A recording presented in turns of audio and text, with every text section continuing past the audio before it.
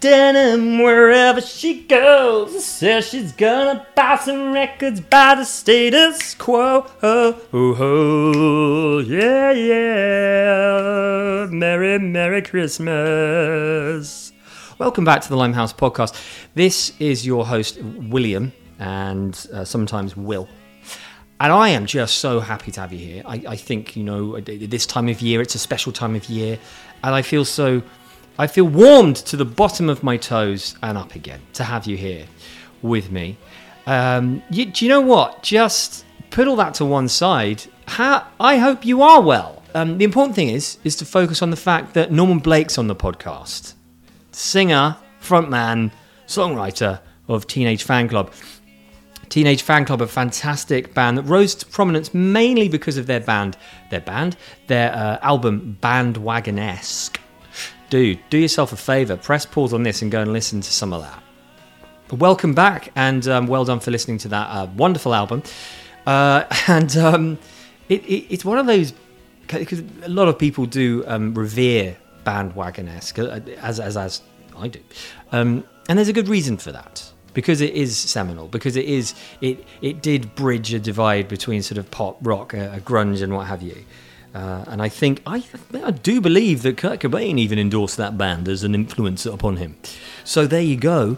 And Norman's a wonderful guy. I think he's often cited as one of the nicest fellows in rock and roll. And I had no reason to question that. He was very kind, very sweet. I think he was babysitting a dog during this interview, which you're about to hear in about sort of 3 minutes.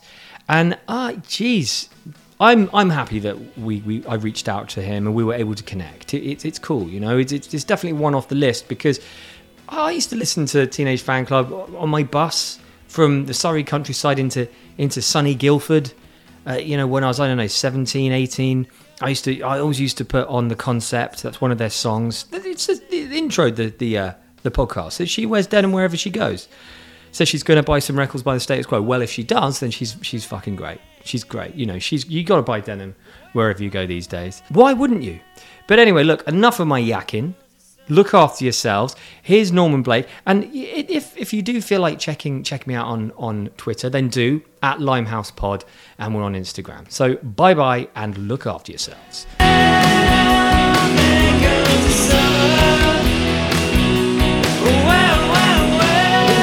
Hey Norman, how you doing? I'm good, thanks. I'm good. How you doing yourself? Yeah, I'm not bad, pal. Not bad. Just I don't know. Like I'm lying through my teeth there. I've had like quite a strenuous day without the kids, but they're in my head. If you know what I mean. Okay, yeah, sure. I know exactly who you mean. I've had a bit of an unusual day too. I've ended up dog sitting for a friend. So a friend of mine some speakers, some monitors, and I was over picking them up today, and she said, "Look, my sister's asked me to come down for a couple of days. Would you mind looking after Jerry, the dog?"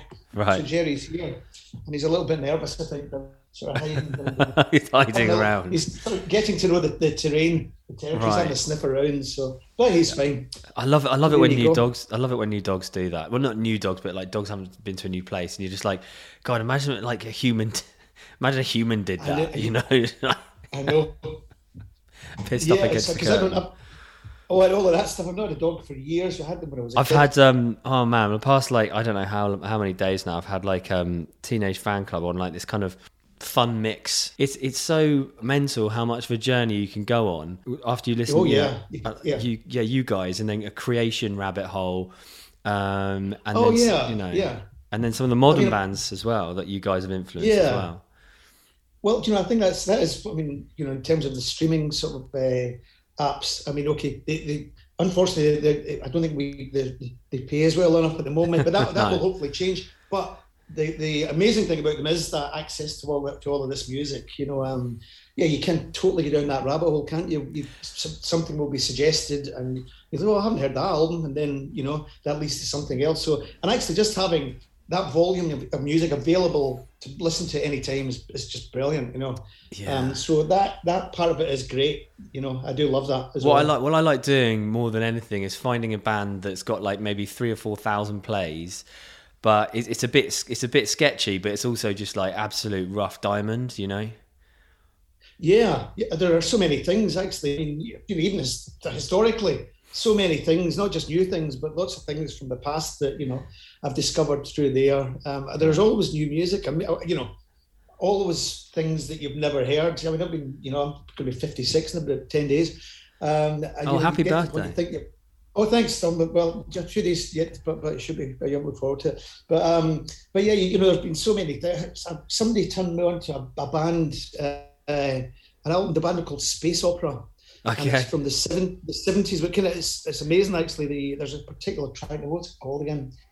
I can't quite recall the name of the track, but it's sort of. Is it maybe called Space Opera as well? I'm not entirely sure, but it's worth checking out. I'm pretty sure it's on Spotify, but it's amazing. I mean, it's like the Birds meets like one of the like Noi or something like that. It's so really brilliant track. So what you mean, Teenage Fanclub? Oh yeah. Well, yeah, there is. That's definitely that. That's maybe why I like. Yeah. But no, somebody suggested to me. I'd never heard it before. Yeah. A guy called Sean Jackson. He said, "Oh, you check this out." Oh, wow, amazing. So yeah, there's loads of stuff. I love that. I love that because because we definitely have the ability now to search endless amounts of bands, past and present. But back in the day, obviously that wasn't available. So and also the other bands that were kicking around in garages and stuff now can make music willy nilly. But then back in the day, recording was a lot harder. It was more expensive. Yeah, there were fewer studios. They were poorly equipped generally. I mean, people still made records, of course, but you had to strategize a bit and try and gather money together to pay for it, which wasn't always easy. But yeah, in terms of discovering music or hearing things, it would mostly be word of mouth. I mean, I think back, and I'm just not sure exactly how I heard most things, but possibly. There were a few record shops in Glasgow that I would go into, and there would be people there who would say, "Oh, you'll like this," and there were things like the Velvet Underground. Well, everybody knew about them, but then you'd have to go and buy the albums, or maybe somebody would stick them on a tape for you or something like that. Yeah. But there were some things that you would maybe order. You would get the lists through, So we've got Discogs now, but in the past it would just be a mail order sort of list, or record collector magazine as well. Yeah. And then you would just somebody would say, "You're very good condition, £10, post package, blah blah blah blah." You'd send off your check or whatever, and then hope that 2 weeks later you got the record back. So that's how it was done then. And of course, record fairs were a much bigger deal back then too. I've not been to one for a while because in the past you find bargains at record fairs, but you never do now. No, the love of vinyl and the massive interest in it, it's meant like the whole thing's gone up. I was in a charity shop earlier and I bought I'm a bit of a Bruce Hornsby fan these days. Okay, yeah. He's fucking, man, that the way it is album it's just so freaking amazing. And it's £4 in the charity shop. I'm telling you, man, like a year, there you go. 3 or 4 years ago, it was like 50p. Yeah. Oh, yeah. That's interesting, isn't it? Yeah, things have gone up in charity shops. I mean, I suppose people in the chat get the records in and then they go online, look at Discogs and look at the median price and then put it somewhere there. But there's still a good. I mean, I'm still getting into charity shops. The latest thing that I've got into collecting, to still like buying records. But I'm going to try and pick up all of the Top of the Pops albums. The ones from the 70s with the I guess relatively dodgy covers because there's always sort of like semi-clad women on the covers. But there are from certain periods, and you're aware of those things, that people covering the hits of the day to sort of get round.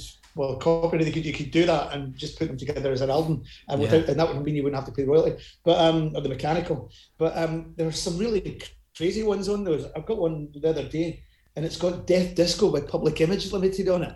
And you can think, who thought putting that on Top of the Pops up? But so really strange version, but they're obviously trying to copy the record, so it's pretty nuts. But I couldn't believe that one. So there are they're quite loud, like 76 of them or something. I've got maybe 10, so I've got a long way to go. 76? They made tons of those albums, yeah. Yeah. Well, if I spot one on my travels, I'm in Norfolk, so I'll I don't know. I'll somehow send it up to you in Glasgow, like without it getting smashed. That would be great. Well, you've got my email, so that would be, if you see it, I should send you a list of what I need. I'm sure there's some good crate digging down in Norfolk. I've not been down for a while. So we did some recording there. Really? Dan Hawkins, when Dan Hawkins had a studio. Right. Not too far from Norwich. So what album was it? I think it was Man Made. You get to the point where you forget which album was recorded where. I think it was Man Made. Yeah. No, it wasn't Man Made. It was the one after that, Shadows. We did some of that with Dan. Great guy, really good guy. God, sweet. No, I love it. I love it. It's such a very underrated area, I think. But I mean, I know it's great. I love it too, actually. Yeah. I'm learning that now. But and this is an observation that I made, and this has got fuck all to do with music. Do you ever get compared to Jurgen Klopp? There's a photo of you. Actually, no, it's a video of you. There's a video of you. You're doing, a talking head thing. And it's freaking Jurgen. I actually had to double take. I was like, what the fuck is Jurgen Klopp doing on this? Jurgen Klopp's one of the better ones I've had. Bill Gates, that one. Okay, and I had with nothing against the Bill, but I think Die Verhofstadt, I think he's a Dutch politician. Okay. I can't remember. Guy Verhofstadt. Guy Verhofstadt. That's him. Yeah. Oh, yeah. Somebody, I've had that. But I think it's the specs, usually the specs, isn't it? Yeah. And of course, Jurgen's get rid of his specs now, so there you go. I don't like him without his specs. It's bloody ridiculous. It's kind of, they kind of become part of your personality after a certain amount of time. So the people, when they stop wearing them, they do look a bit odd for a while, don't they? You can this is not really Jurgen Klopp. But there you go. But I've had that. I've heard people say that to me. Anyway, I just had to get that out of the way with. It's the most important question of the night, I feel, Norman. But it would be really cool to like get an idea of I kind of like backyard Glasgow when you were growing up and what was kind of on the radio and when music first affected you. Sure. Well, I'm actually back visiting my parents at the moment. So and I sort of grew up in this town. It's called Bells Hill. And it's just outside of Glasgow, really. So it's about 10 miles from the city centre. But really, so it was the punk rock thing was big for me. I was born in '65, and so I was just going to sort of high school when that all kicked off, and so that the real formative years. I loved all of that. I loved the Clash. I saw the Clash 3 times. And I was really, really into that. But then around that time in Glasgow, there was a label called Postcard started that had Orange Juice and Joseph K. and Aztec Camera on that label. And there was and there was a whole kind of scene that grew up around that. And I became I was a big fan of Orange Juice. And I went to see them a load of times. And of course, Edwin Collins went on to have his solo career after them and had the big hit with Girl Like You. But they were really influential on what my musical taste, because their whole thing was they were kind of into the punk rock aesthetic, but part of the punk thing was that you weren't really allowed to like anything that had happened before 1976.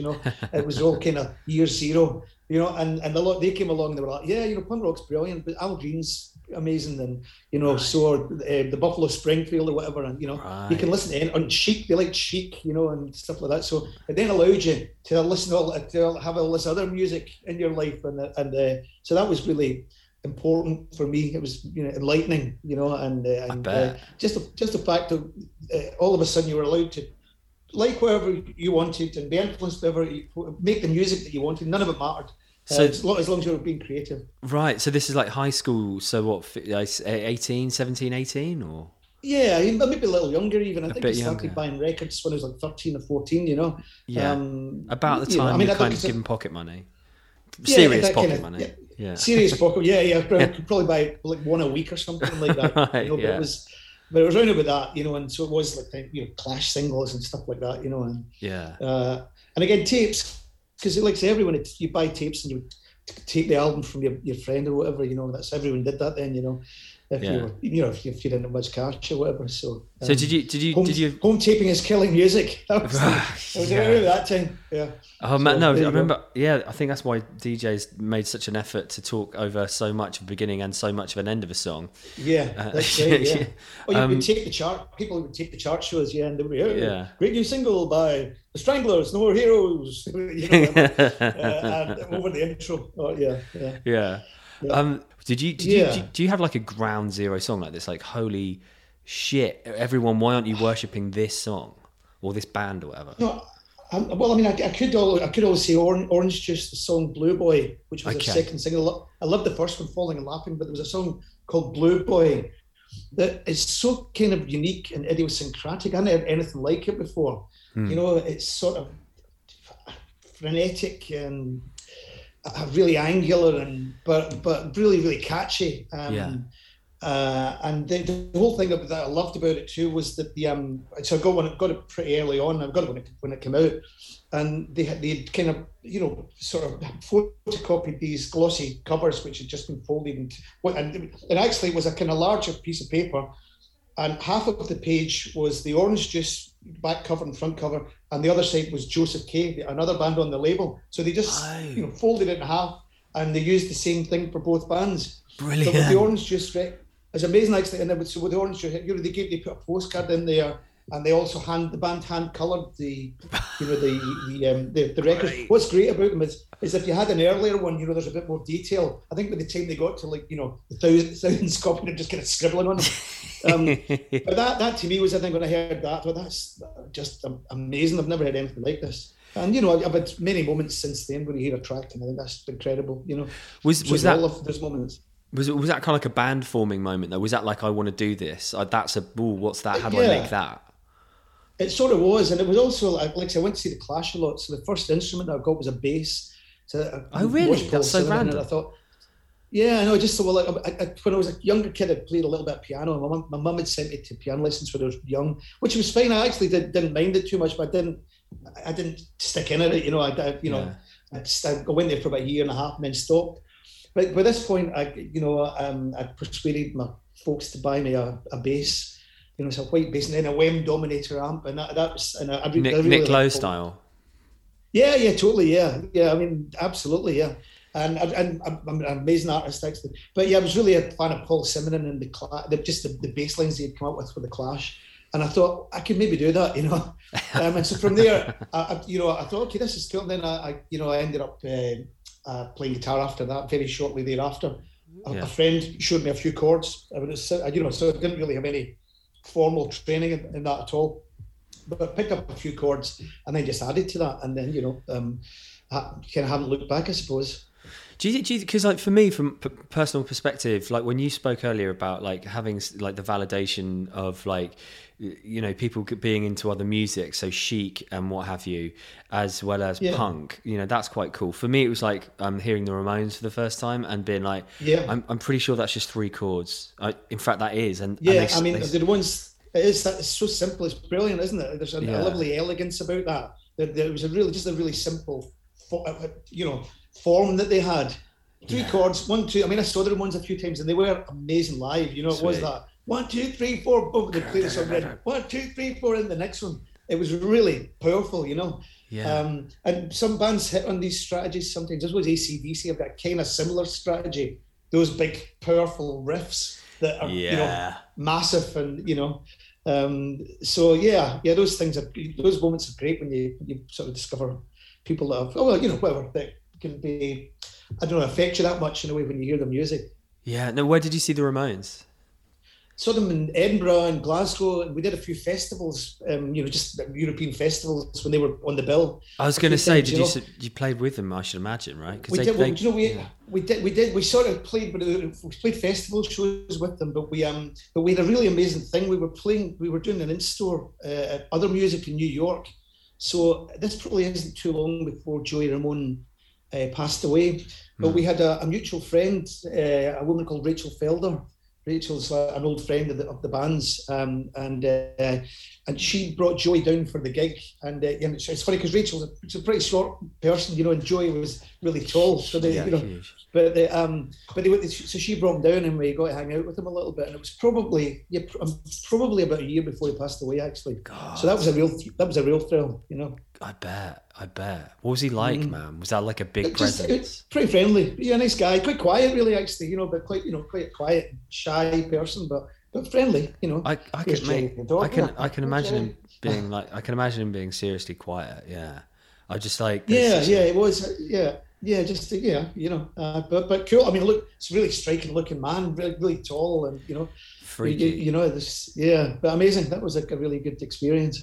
Yeah, God, Jesus, it's definitely a band I would have loved. I could have watched. I could have been to if I had an awakening of that, early. But I would have been probably about 14, 15, so I would have just been a bit too young. But I am in. I had a similar thing with the band Queen. Actually, my friend when I was a kid.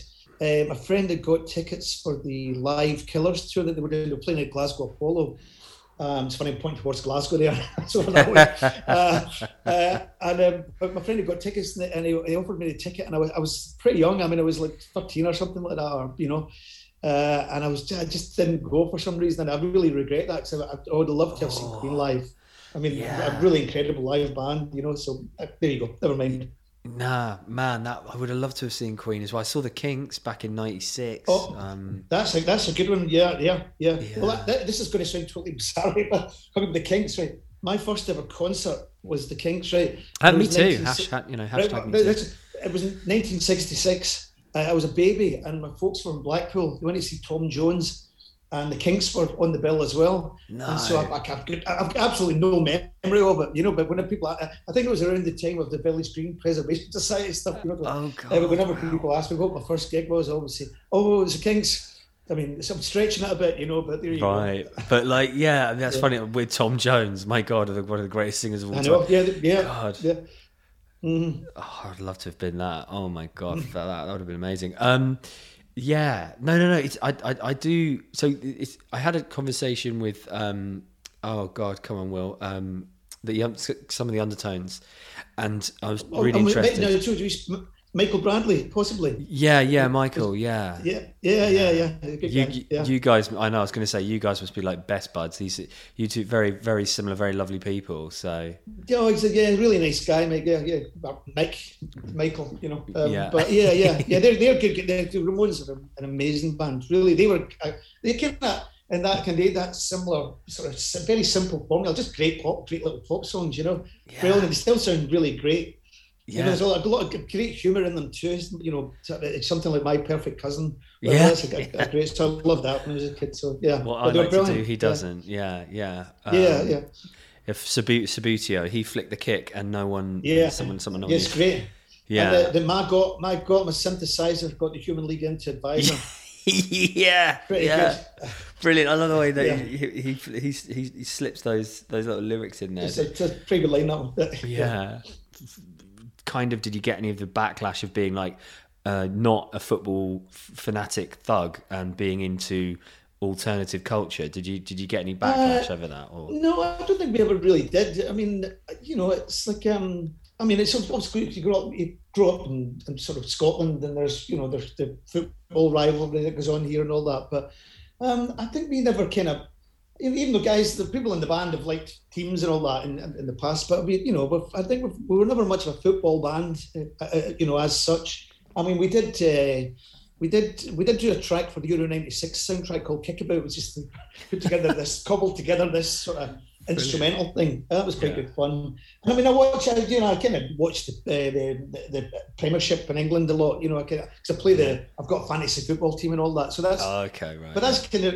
In a way, maybe the extent of my kind of thing, I just thought, but I quite enjoy that. It's quite good fun. I like watching it, Yeah. But, in fact, I've got the Scotland game on in the corner here. Oh, shite. The Faroe Islands. Oh wow! I must watch there, Norman. God, fucking hell! I was like, I wanted to watch England the other night, and they were against Andorra, and I was like, I missed it because I got the day wrong, and then I reminded myself, Jesus, mate, come on, get a life here, Andorra. Oh yeah, I know it's. Right. I know the Faroes tune is still my page, but that's 8 minutes gone. but that's an opportunity for Scotland to actually score 2 goals, or more than 2 goals. It is. I know. I tell you what, I haven't said that though. They were really good the other night. I watched the game the other night, and they were excellent. I saw. Unusually, it's been such a long time since Scotland had a half decent football team. It looks like they may potentially have a half decent football team now, so that's pretty good. Always nice to totally. Fingers crossed. We'll see what happens. Yeah, definitely. But no, sorry. Yeah, but back to Glasgow and what have you. But like, who's your first person that you formed a band with, or I don't know, shook maracas with, and it all started to go, hey, whoa. Well, there was definitely a person, a guy called Douglas T. Stewart from BMX Bandits. Yeah. Me and Douglas were great guys, a very old friend, one of my oldest friends. But we were at school together. Douglas is in the year above me at school, and I met him through the art class. Where there was I remember somebody they had this thing where they were trying to make the really crappy desks, tidy them up a bit. So they got people to paint things on them, whatever. And Douglas, I remember he painted this kind of cubist dog thing. And I thought, that looks absolutely mental. I'll have to get to know the person that did that. And so it was Douglas. We became friends, and we started making tapes together. I mean, because Douglas can't play an instrument. I couldn't really play anything then either. So we're literally, hitting pencils off margarine tubs and making up daft little songs. We just do it for our own amusement. We'd listen to John Peel, then we'd sort of record a few sort of silly songs. And that was the start of that, really. But we always knew that both of us wanted to be in bands and make music. It was a nice, there's nothing particularly wrong with this town, Bells Hill, but there weren't really many opportunities here, for people. And especially back then, it was kind of tough, Not many people went to university, and no one was expected to. It was a heavy industry then. So it was a nice way to escape from that, and just make music and have a bit of fun with it. Sean Dixon was another person. Sean from the Soup Dragons then kind of joined us in that little scene that we had there, and we kept making music together. And how old are you then? Well, it would have been sort of 14, something like that. 14, and what are your mum and dad thinking? Are they on the scene? Are they giving you shit, or are they just like they were totally fine about it? Well, they did buy me the bass, and and they did buy me the bass and the amp. So I suppose they must have thought it was okay. But then actually, when I was about 15, my folks moved to Portugal. They lived there for a couple of years. So I stayed at my grandmother's house. So she was absolutely fine with it. She didn't mind me making music at all. And wow. And in fact, we eventually. When we started Teenage Fanclub, we would practice. She had a room, well, that was my room actually at her place, and we would practice in there. In fact, the cover of our first album was a photograph of the wall. I kind of stripped the paper back off the walls. I was kind of fixing it up. It took me a long time to fix it up, but we took a photograph, and that became our first sleeve. So it's a lot of the stuff that I've done has been connected to here.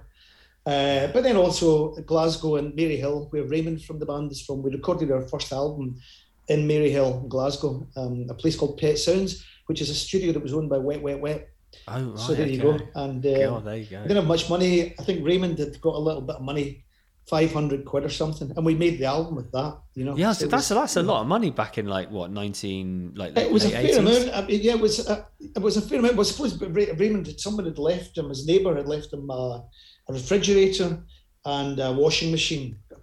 They passed away, his neighbour, and he got those. Right, God, okay. And well, he sold them, and with that money, we made our first album. Man. So that was kind of how it started. And then we got in touch. There's a guy called Stephen Pastel, who was a very good friend. Is in the Pastels Glasgow band, and I'd given a tape to Stephen of the album that we'd made.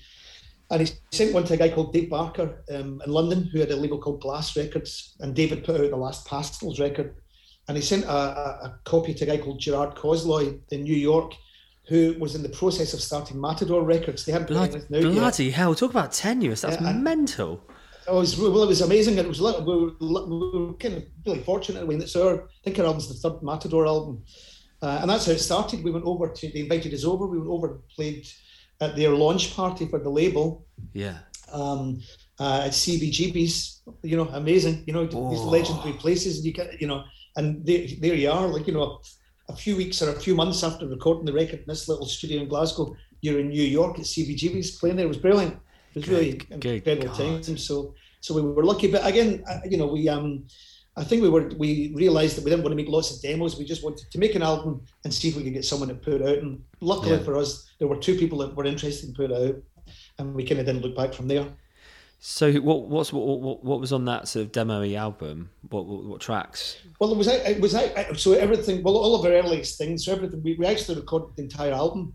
So a song called Everything Flows, which is one of our our best known songs. But yeah, God, so okay. Yeah, so but it was all recorded over a few days.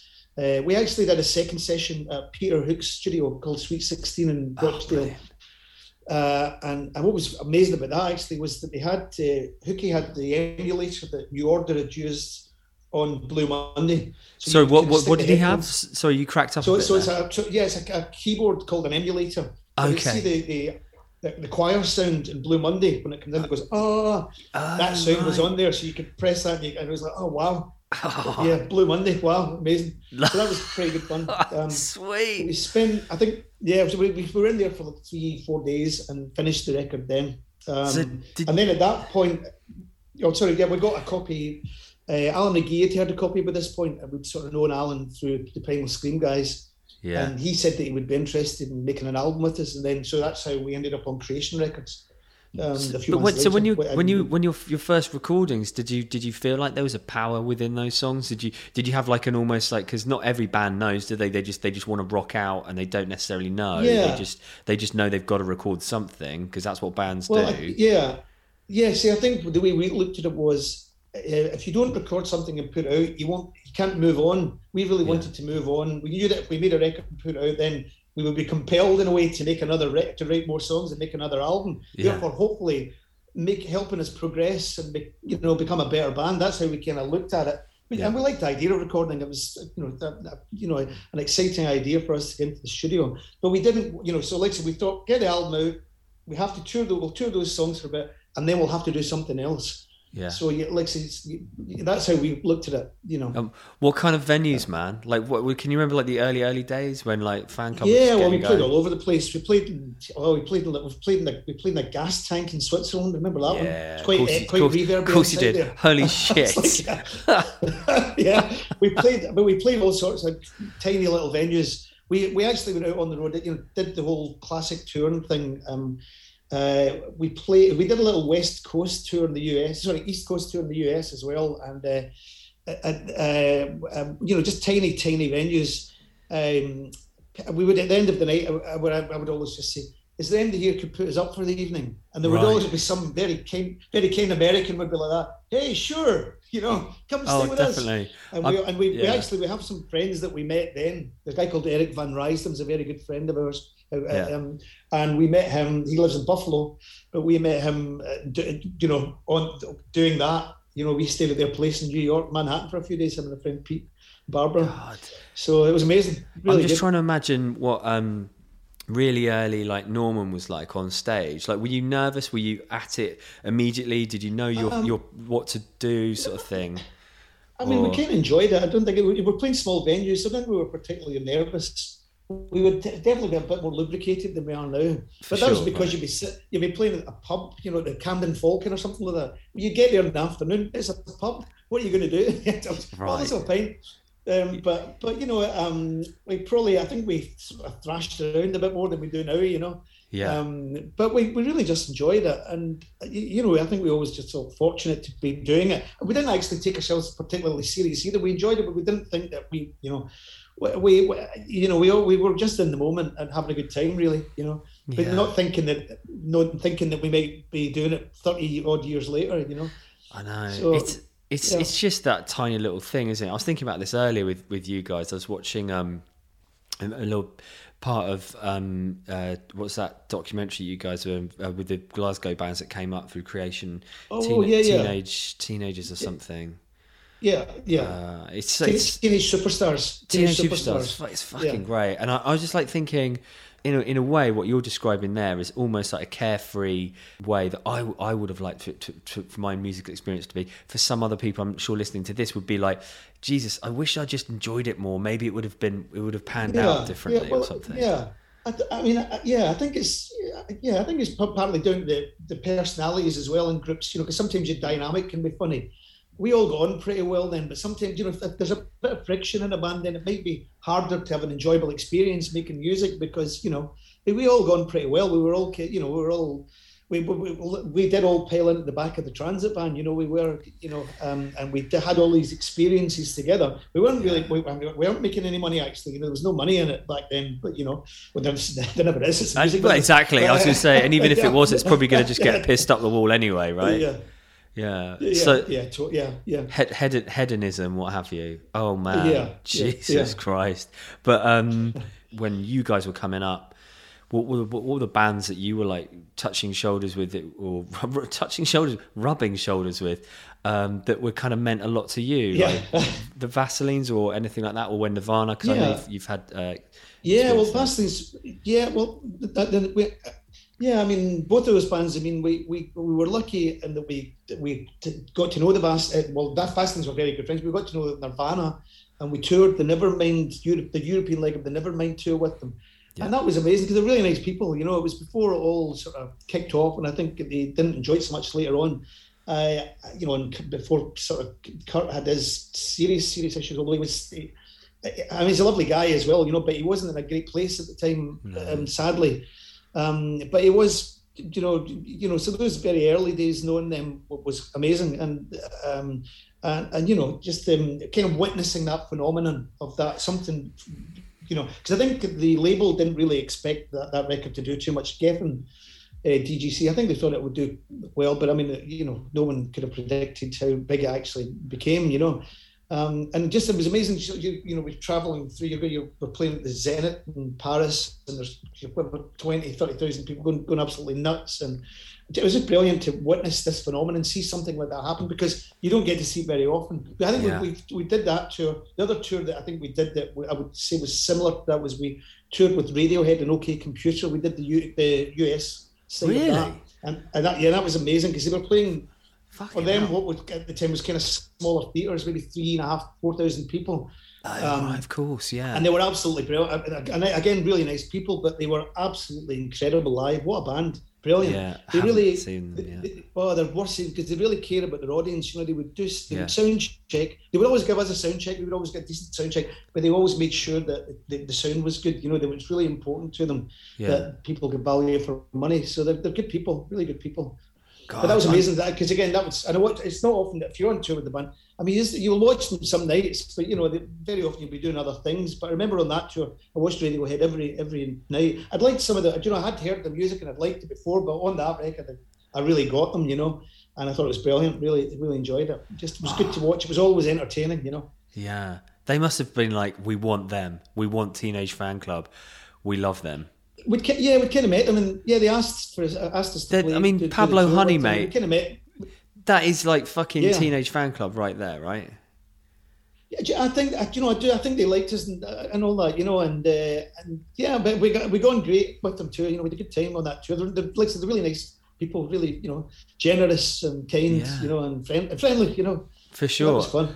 Like, I was just thinking, a chap from Travis was talking about you guys the other day, and I was like, actually, thinking about it, like Travis's first album, that's super duper Teenage Fanclub, but why wouldn't it be? Because, you know, kind of similar neck of the woods. Yeah, same city, I think, and maybe similar interests, similar tastes in music. They're a bunch of nice guys too, actually.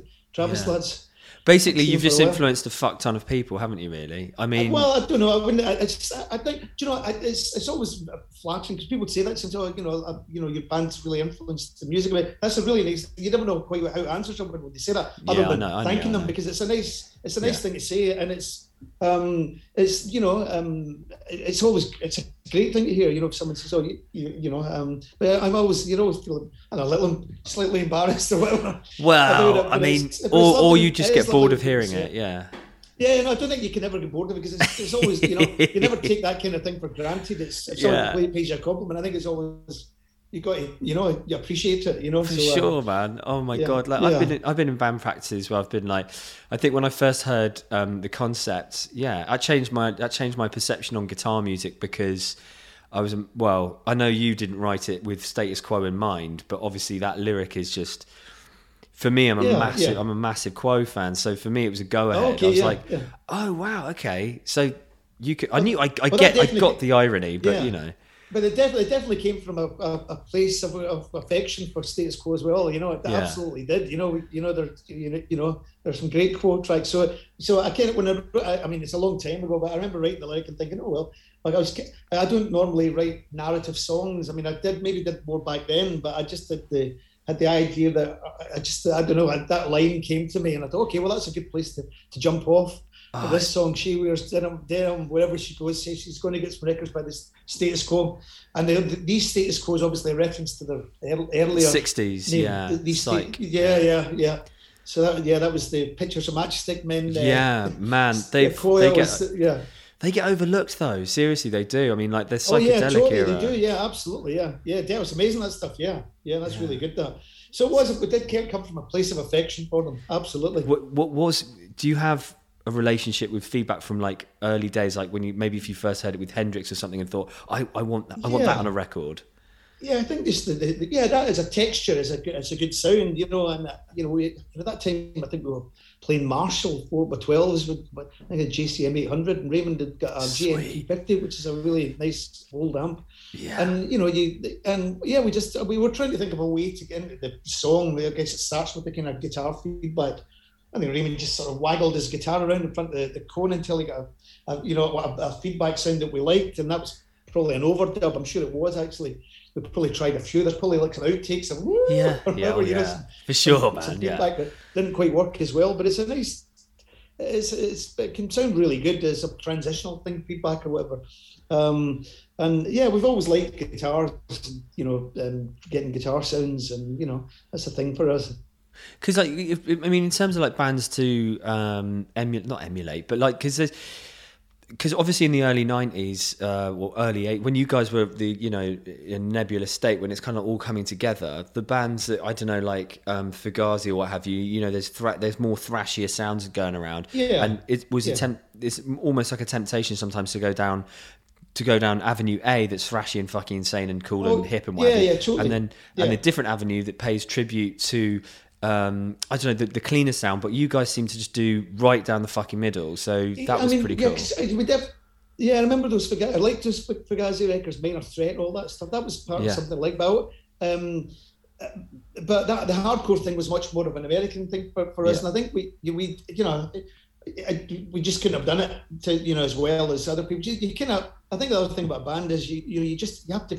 You start out and you're the sum of your influences. So all the things that you listen to are your sound. Then over time, you kind of start to work out what you're good at. Okay, we can do this. We've got a kind of mid-tempo thing that we do.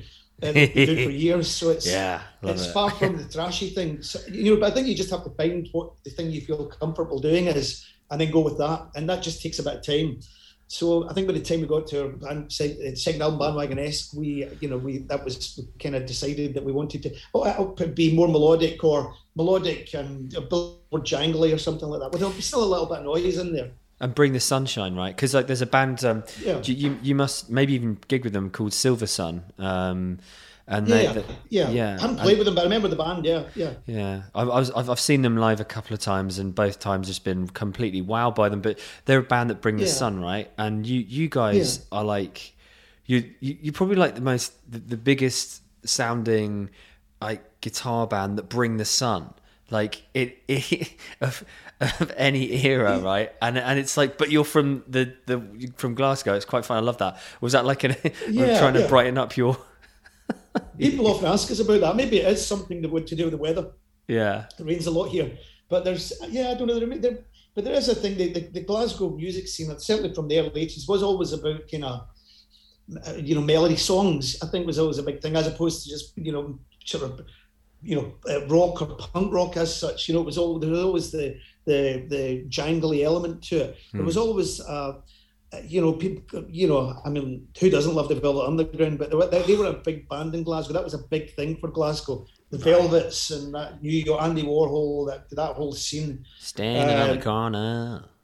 Yeah, just brilliant, amazing. And, that was a big influence on the Glasgow thing. Even the aesthetic, people tried to look like Andy Warhol or whatever, or Lou Reed with the shades and just the motorcycle boots and all that kind of thing. So, but maybe I think it's the thing. It's funny. I talk to a lot of Americans. And Americans like. To me, that was really exotic. New York, there are places that I thought would never get to.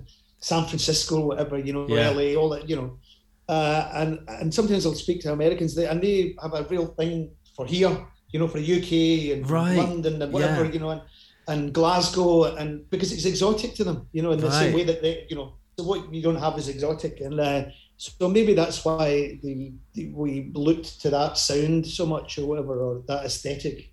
Yeah, do you know what I mean? Comes from somewhere like that, I think. Yeah, that's very true. Like I hear that in Tom Petty's music a lot. Like I think, I hear that truth, what you're saying there about escape, and I kind of like doing a part exchange. Well, they were all total Anglophiles, all those guys. Yeah. The American bands, they loved it, and especially the Beatles, right? Tom Petty, massive Beatles fan, ends up sort of working with one of them, George Harrison. Yeah, I know. Traveling Wilburys, but yeah.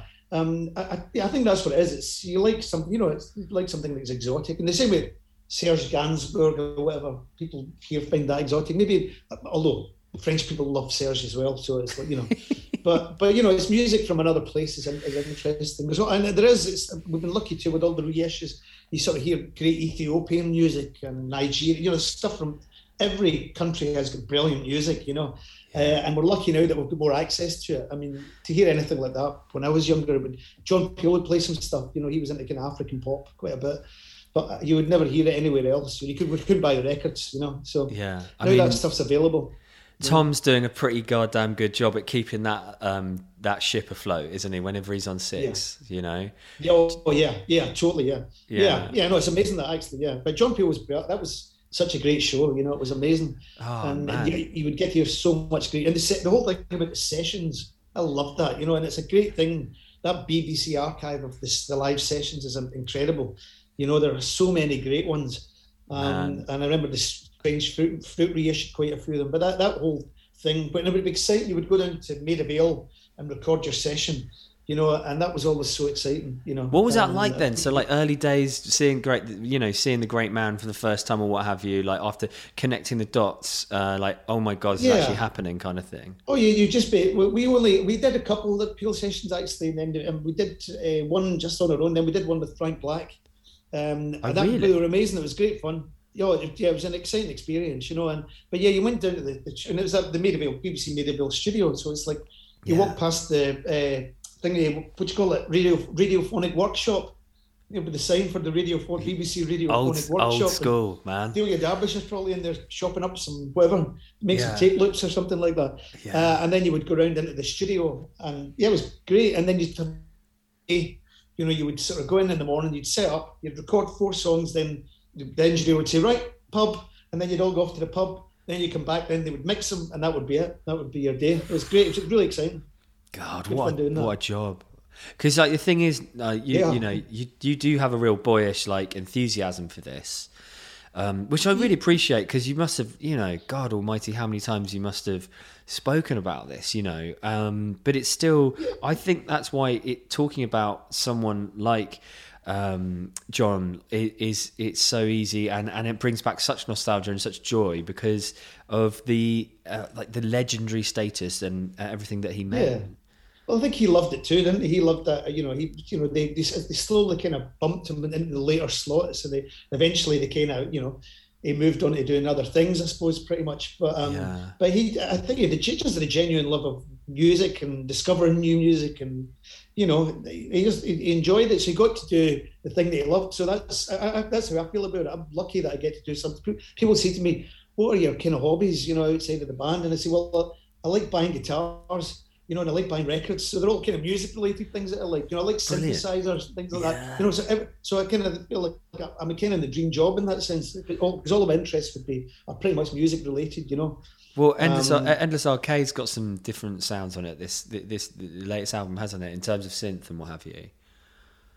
Yeah, oh yeah, totally. Well, and we've got Eros Chels has been playing with us recently, and so he's got a nice collection of synths, but we've always had them on our records, but just some maybe not so prominently as this one. Yeah. But we've got some nice old vintage synths that we've picked up over the years for not a lot of money. They go for quite a lot of money now.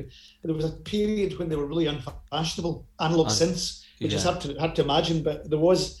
We picked up a Jupiter 4, Roland Jupiter 4, I think, for like £300 or £400. They go for crazy money now, but we still have it. We need to get it serviced. Was it?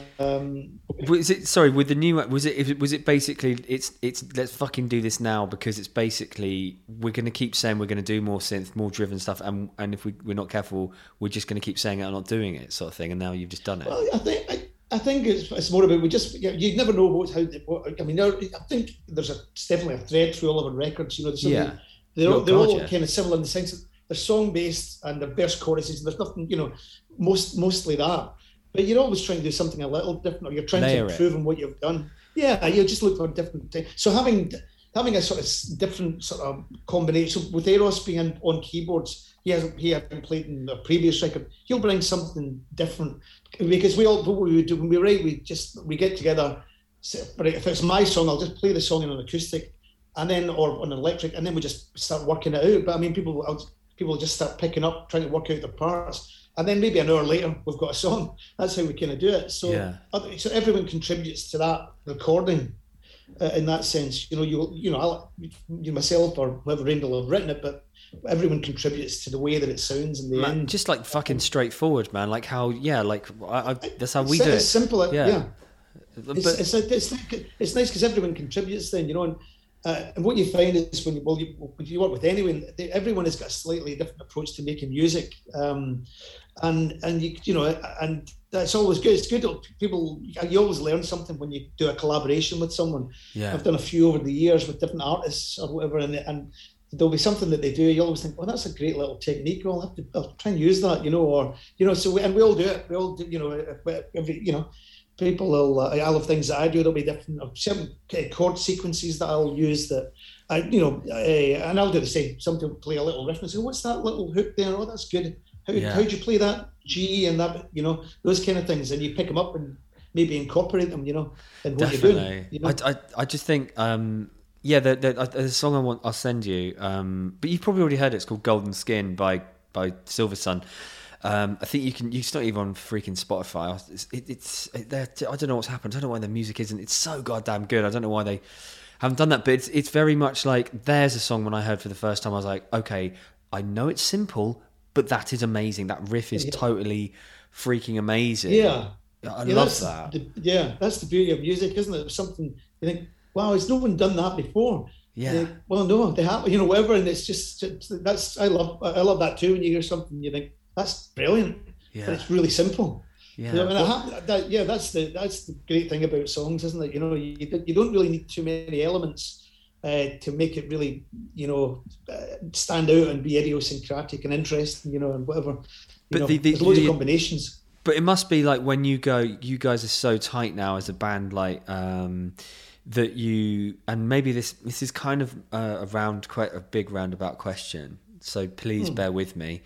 But when I've been in bands before where you're rehearsing and someone comes out with a riff and suddenly it seems like everybody has played it before and the chemistry in the room just suddenly it's there and the song is firing. But with you guys, you get that, but do you also get like, oh, we can also harmonize like fucking the Beach Boys, and it suddenly does it ever happen where it's just suddenly everything happens all at once, like harmonies, a riff, or? I mean, kind of in terms of in the studio, you know, that's how you kind of want it to work. You know, we tend to, we don't really rehearse a lot before we get in the studio. We like to just win at that point. I hope you're still hearing me. Can you hear me? Yeah, no. Just go back like 20 seconds. You just froze for a bit. Yeah, there. Sure. Yeah, no, we tend to work things out in the studio. You know, we'll come in. We'll maybe have a day or two before we go in, and we'll run through. You know, here are the songs, and then we like to sort of start working on a song and then maybe overdub on it and do some harmonies on it all in the same day. Yeah. So there's a way that you get to, by the time you get to the end of the day, you've created this thing. That's quite exciting to do it that way. Yeah. We don't always do it that way, but for me, that's if you have the lyrics ready to go, which we don't always have, but we do. It's sometimes quite nice to kind of just complete it. You get to the end of that day and you've got the finished thing there, and you think, okay, 9 more and we've got an LP. God, so, that is such a great position of privilege. Not in a, I don't mean that in a slight. I mean that in just like a really privileged kind of like being able to musician, like as musicians, you know. Yeah, totally. Yeah, that's it's fun to do that and fun to have the opportunity to do it as well. Yeah. So yeah. God, we'll just keep plugging away and we'll keep making records as long as we can. We'll keep doing it. Yeah, damn straight. But just quickly with because I've forgotten to ask earlier about Alan McGee and that whole story there, like. Because I know, obviously, the story about Oasis and Alan McGee is like fucking Jesus Christ. Everybody knows it to death. Where did he see you? Like, how did it happen? He got your demo. Was it like in a roundabout way or something? Well, we'd kind of known him. I'm friends with Bobby Gillespie. When Bobby was up living in Glasgow, we sort of hung out a bit or whatever. But God, what a fun man, Jesus. Yeah, so I think just through the sort of small group of people in Glasgow, McGee would come up to visit them. And they had a club called Splash One. Bobby did. He was involved in the club with some other people, and they put on bands there. And McGee would sometimes come up. So I think it was just introduced to him there. But then I think we'd made our first album, and I think he liked the idea of working with us after that. And I mean, it's probably as simple as Alan just phoning, because of course, and he'd be phoning the landline or meeting us in Glasgow somewhere, and just saying, look. Yeah, do you fancy making an LP for Creation? And that's what happened. And the next thing we knew, we were in the studio making Bandwagonesque, and then from there on, I think we did because we hadn't really signed a deal with them. They were paying for the studio, but we hadn't signed the deal. So we made the record, and then we did like a 3-album deal, and then after that, we stayed on for another 3 or something like that, 2 or 3. So, but it was good fun. The album was great. They were really enthusiastic. It's just my interest is because, bearing in mind, like, not every record label nowadays has the artist at the centre of their no, they don't. You're right. They attention and Creation were amazing for that. Alan and Dick both, I think, had to be more good. So at the same time, Screamadelica was being made by Primal Scream. My Bloody Valentine were making Loveless, and we were making Bandwagonesque. We were all on Creation at the time, but they were shelling out money. I think Alan and Dick had to remortgage their homes so if the albums had flopped, they would have been gone. Creation would have been over, So, but they had faith in the artists. There would have been no Oasis. Yeah, and there would have been no Oasis. Well, maybe certainly not with Creation. No, But so they were a very artist friendly label in that sense. They believe that the artist is always right, And so labels are different nowadays, I think. So not all of them. Some are very artist friendly, but it's sort of changed a bit. Yeah. This is crazy. I mean, obviously at the time you're kind of My Bloody Valentine, Primal Scream, Teenage Fanclub. You're not looking. I don't know. What a wonderful position to be in, to look around you and go, fuck me, associated with some pretty good label mates here. Do you know what's good? That, they had Ride as well, Feldman label. They had, and if the Mary Chain had probably left by that point, but still they had a lot of good things that were associated with it. But I think they did that thing where they started signing a lot of things and putting a lot of records out, that's sometimes a good way to get some hits and get things. Boo Radley's were there as well. There'll be some very obvious ones that I'm forgetting, I'm sure. Well, don't worry, mate. We're not on Pointless. Yeah, there you go. Yeah. But it was great. It was a good place to be. It was the right place for us to be at that time, and they were very supportive of us. And we liked being there. So it was. Well, I guess most great labels that did come to an end eventually, but they had a pretty good run at it.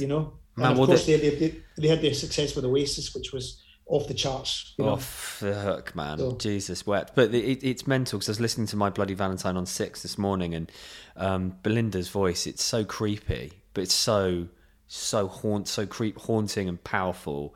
And they were brilliant. They were a great band, a really amazing band. I think is it Isn't Anything album. I saw them a few times on the previous one, Isn't Anything, and they were. I remember seeing them before that record came out.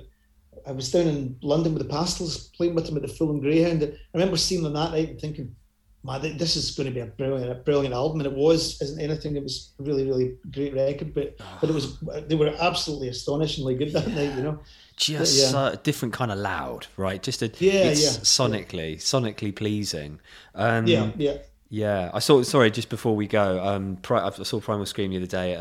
In May, at one of the first festivals that was allowed to have people. And they were just phenomenal, man. Just seeing like Bobby doing his thing. I think accidentally I've seen that band On purpose, I think I've seen them about 2 or 3 times, but accidentally, I think I've seen them about 6 or 7 times at festivals. Well, that's good. That's good, isn't it? Yeah, no, they're always they're a great festival band, aren't they? I suppose. Yeah. They're a good draw for a festival, I think. But what do you think about one man? Like, there's only one or two front men left. I think it is just Bobby and Liam Gallagher, and it's like that is kind of. I'm obviously shitting on loads of other bands here because I'm ignorant, but like of an era. Do you know what I mean? Like that's an era that you guys were a part of, and what have you. Yeah, I suppose so. I'm trying to think. I mean, yeah, some bands just do it different. I suppose we always present more as a band, you know. Well, this is it. Other people will have the singer, you know, and that's a thing. But and it's a good thing. That can be a great aesthetic. Just watching someone standing singing, and you know, someone like Nick Cave or something like that. You know, really, you know, it's really powerful. It looks amazing. You know, you know, but you know, that's it's, you know, it's. And it's great for a festival. You're right. Yeah, somebody strutting about the stage, throwing some shapes. Can't beat it.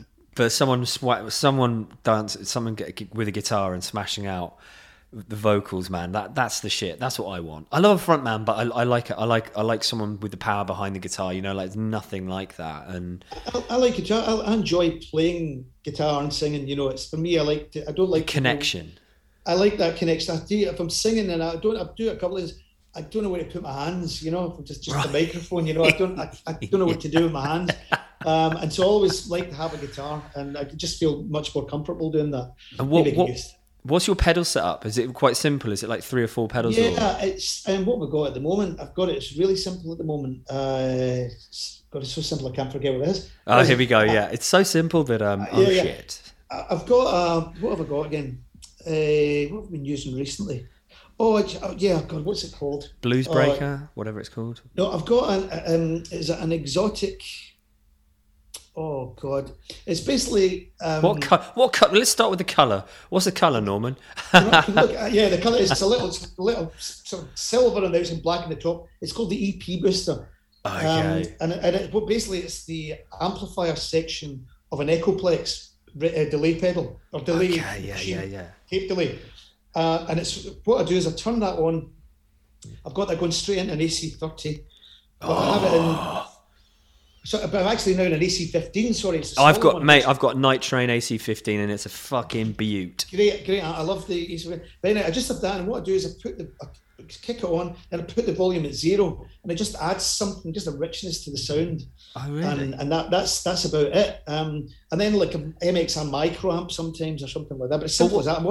A cheap screamer, simple. Like you know, I've gone from having a big pedal. Like Raven's got quite a lot of pedals. I couldn't tell you what any of those are. There's quite a lot of, you know, boutique ones. But all good. They're all carefully chosen. You know what I mean? But and he does a lot more guitar than me. You know, I'm kind of more just play rhythms and stuff like that. Mate, but we exactly the same. I'm exactly the same, man.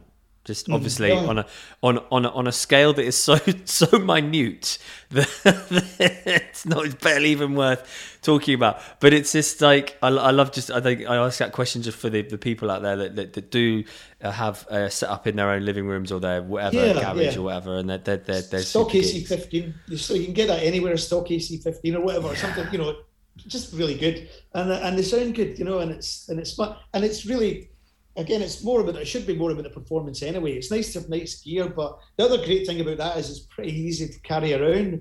I think in the past we were touring these massive amounts of gear. Must have wasted a lot of money doing that, but never mind. So we've got it. It's quite compact now. We've got just a few things, and that works for us now. So sweet. When are you coming out on the road again? So we've got some shows next April. I think I'm going to have to take the dog soon. Actually, I think he's needing a walk. But okay, don't worry, man. We can call it if you like. Yeah, I think I might have to because I think he's a bit thingy. But we're out in April. we can hear him. Interview. I can hear him growling. It's quite cute. Oh, Jerry. Oh, sorry, pal. We'll go shortly. We're out in April. Before that, I got a couple of festivals. Okay, Jerry. Okay. Okay, look, Norman, mate, look after yourself, okay? Yeah, it's lovely chatting with you. Jerry. Yeah, Jerry. Oh, take care, pal. You too. Cheers. All the best. See you. Bye. Oh. The dog stopped the interview for the first time. An interview had to be brought to a stop owing to a little doglet. Oh, God. Good guy, man. It was a good chat. Hope you enjoyed it. Rock on.